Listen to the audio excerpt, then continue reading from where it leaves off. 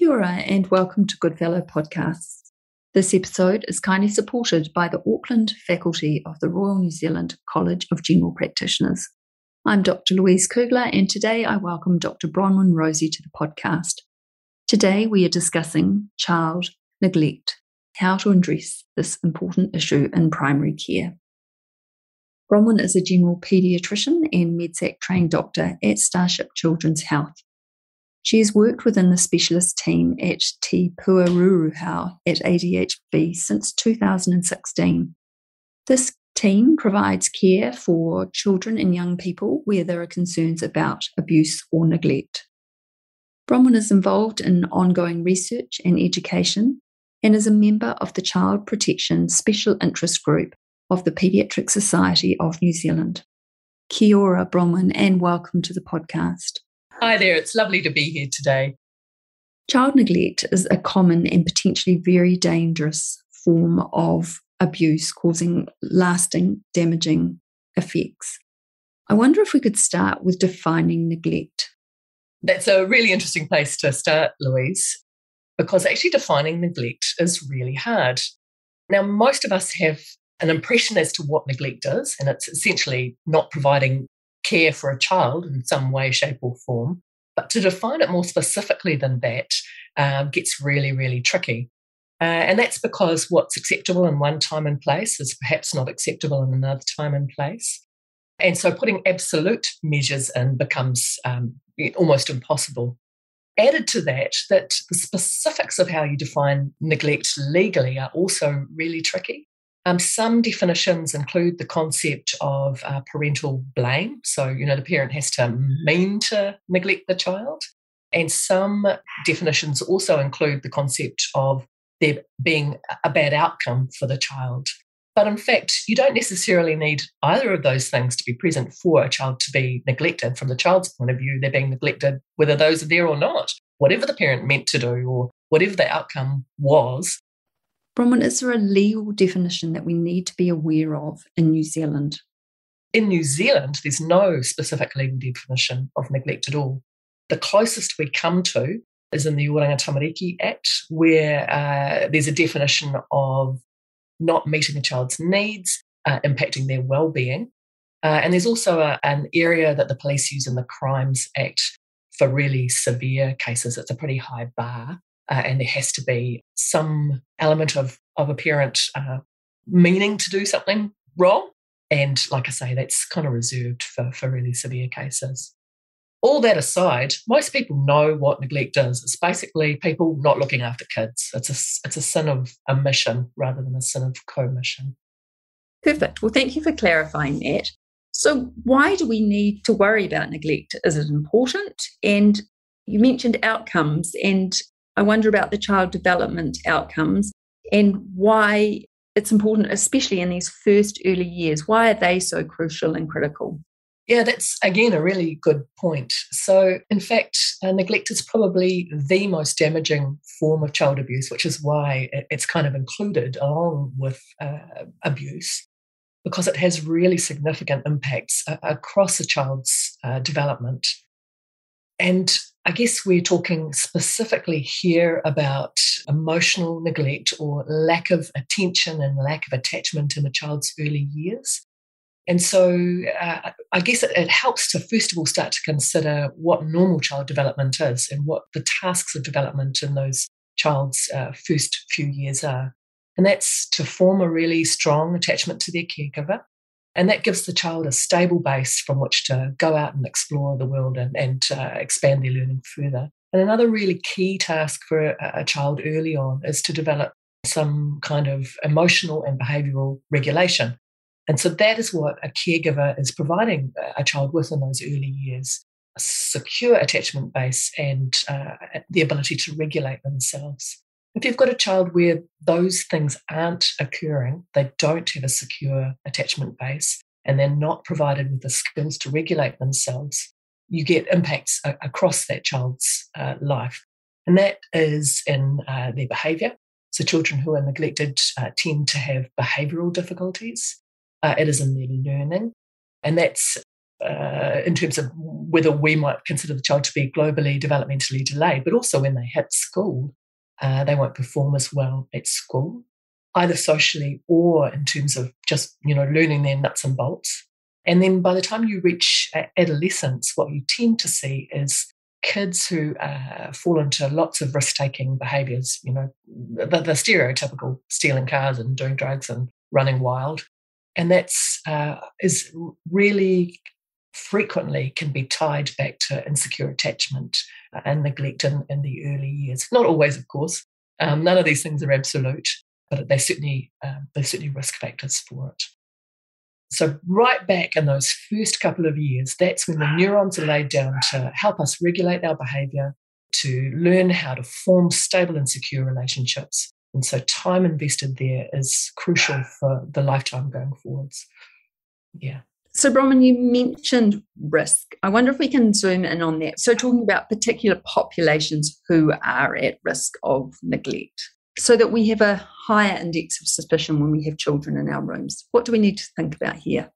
So I think if we could divide that question into two parts, who's more at risk and who is affected more by the risk. So now, none of these things are absolute. It's really important to say that children are neglected across socioeconomic groups, across ethnic groups, across religious groups, across society.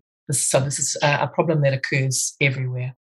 That said, there are groups where statistically children are more likely to be neglected, and those come more with the characteristics of their parents than anything else. And none of these will surprise you. It's families who have other stresses going on in their life. So families where there's family violence occurring, families where there's drug and alcohol problems, families where there's mental health difficulties are more likely to have children who are neglected. Families who are struggling with poverty or other stresses similarly are more likely to have children who are neglected. And I like to think of this almost as a bandwidth problem. If your bandwidth is used up by trying to get food on the table or by coping with the fact that you've just been assaulted by your partner, you've got less bandwidth left over to invest in what you might otherwise want to do with your children. So look for other social risk factors and you're more likely to find neglect in those circumstances. And we've already talked about who's more likely to be affected by neglect, and that's little children, that's young children. That's where the impact is likely to be the most damaging. I wonder about children who are neglected and then abuse. So two different topics. Abuse we'll talk about another day, but does one lead to the other or not necessarily? Again, really good question. So yes and no is the answer to that. So if you took a population of children who are neglected, a higher proportion of those will also face other kinds of abuse than in the general population. But it's not a one-to-one. And neglect is the most common form of abuse. So there's lots of children out there who are neglected but not abused. However, if you are neglected, you are also more likely to be abused in other ways. Yeah. So thinking about the last 20 months or so in New Zealand, we've had a pandemic happening. And I just wonder, have you seen more cases of neglect? Thinking of those increased social stresses and pressures on families. It's been really interesting. So as we internationally, as we saw the pandemic coming, there were lots of really dire predictions as to what it would do for families in terms of neglect and other forms of abuse, that they would increase rapidly. And in fact, it hasn't to the extent that we expected, at least initially, and I'll explain that a little more. So in the first lockdown, we didn't see rapid increases in abuse and neglect that we expected to. And I think that's due to two things. One, in some circumstances, it's actually been protective for children to be at home with multi-generational or other family members in a way that we didn't anticipate. It's spread the risk because there's other people there to help and step in and, when things get hard to kind of help with what's going on. So we certainly think that's a factor. However, we also think there's a reporting bias because most abuse and neglect is reported or brought to attention by other professionals. That's education professionals, school nurses, community nurses, general practitioners. And both they and we physically aren't seeing children as often. So there's not as many eyes on those children. So I think it's a combination of both of those things. What we've also found is that people coped, like it, with other aspects of the lockdown, and people coped really well to start with. But as things have dragged on and on and on, those stresses are accumulating, and we're beginning to see more instances of really quite severe abuse where things clearly have just fallen apart for a family. Yeah. So thinking about screening in general practice, is there a screening tool that's validated for screening for neglect that we can use? I wish there was. So not an easily usable one at all. There is a tool that's used in the UK. It's called the Graded Care Profile. It's quite a detailed tool. Unfortunately, it's not readily available in New Zealand. And so what I tend to use are really quite pragmatic measures. So how many days has that kid turned up to school? How many clinic appointments have they not attended? How many prescriptions have not been filled? So things that are simple and that I can count and that I can then discuss quite factually with the family as well. So I wish there was a validated tool, not easily available. I just rely on real common sense practical things that I can address overtly. So you may be coming to this, but I was thinking also about height and weight and things like that, those very basic things that we should be doing in general practice. Sometimes we don't get to, but can give us clues to a child that's not being well fed. So thinking about that, moving on to clues. So what sort of clues should we be looking for? That's right. So the thing that we were all taught in medical school is that children who were neglected wouldn't grow and wouldn't develop. And indeed, that is true. But I think we're beginning to understand that that's perhaps overstated and that it's often really only quite severe cases where that's what occurs. A child doesn't grow or a child's development drops off. While there are many causes for faltering growth, of which neglect is only one, and similarly, there are many causes of developmental delay. However, if I saw a child where there were lots and lots of social risk factors and their development just wasn't on track, particularly if their weight or height was dropping off, that would certainly raise my concerns, and I'd be wanting to look in more detail as to what was going on for that family. So if we're in our rooms, we have the beauty of re-seeing our patients often, and then we start to wonder about neglect. What do we do? Yeah, and again, I think it's really hard. I think it's really hard for general practitioners who only get a short period of time with a family. That's one of the things that makes it very difficult to address what is a really complex problem. However, as you say, you do have the beauty of often being able to see these families again, and so you can kind of check in on a repeated basis.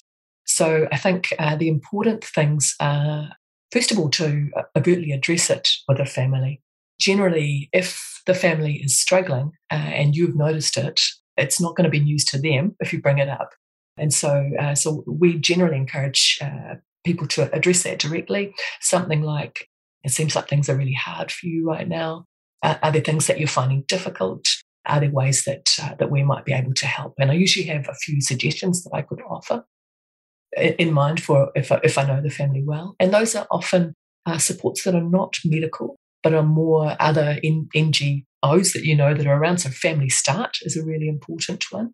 Well child services are really important, and certainly in the ADHD area, Starship Community provides a well child service for children who are at high risk, and I'm sure that a similar arrangement is duplicated in other areas across the country. So if you see a family that you think is at risk, as I'm sure you would anyway, try to think about other support services that might be able to, one, support the family, but two, provide extra eyes on that child. That's probably the key thing. So address it and then look at other ways you can support a family. So discussing the issue of neglect or bringing it up, you've suggested that we need to be quite matter of fact and bringing it up. Do you have any tips or clues as to how we can discuss it? How do we bring that conversation into our rooms? It's hard, and I'd like to be able to give you a magic answer that worked in all circumstances, but that's not reality. However, the general principles are that honesty generally is the best policy. Like I say, the fact that the family's finding things difficult is not news to them. So it's often naming the elephant in the room. trying to do it as compassionately and empathetically as I'm sure everyone would anyway, as possible. And so acknowledging that it's hard. It's obviously hard for this family. If you know other things that are going on for this caregiver, so for instance, they might have mental health struggles or difficulties with drug and alcohol, again, I try and address those overtly. For instance, I'd say things like, it looks like things are really difficult for you at the moment, and it must be hard. It must be hard for the kids as well. Are you finding that your drinking is getting in the way of how you'd like to parent Johnny? But again, naming the elephant in the room, if you do it in a careful, considered and empathetic way, often goes much better than just pretending an issue is not there. There have been some good studies looking at whether this impacts your therapeutic relationship with a family. Because I think a lot of people worry that if you kind of bring up the hard stuff, that the family will choose to go elsewhere. And in general, families don't. Families in general prefer to stay at a place that they're already comfortable.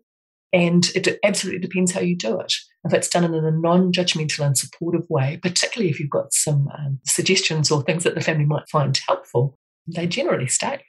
So thinking about urgency, because, often when we get that idea that this child is perhaps being neglected, how urgently do we need to act? And do we need to refer into secondary care should we have these suspicions, or is it something that we can manage? It depends on the circumstances. I like to think of neglect as like a chronic disease. So it tends to have a long, relapsing, remitting course with, little crises, and then things settle down, and then and on it goes. And similar to a chronic disease, its impacts are cumulative. So many of the individual instances of neglect you might see, like a prescription not picked up, or one day they didn't make it to school, in and of themselves are unlikely to be doing lots of harm. It's the fact that this goes on and on and on. So lots of sub-threshold instances will have often just as big an impact as one severe, one really dramatic incident. So it depends on the circumstances as to how urgently you need to act. I think it's really important that a long-term pattern is recognised and some interventions are put in place. But it usually doesn't matter if that is not done right there. It's in many ways it's better to plan how you're going to intervene and try and bring a family along than a big crisis. That said, there are a couple of circumstances that would be a crisis.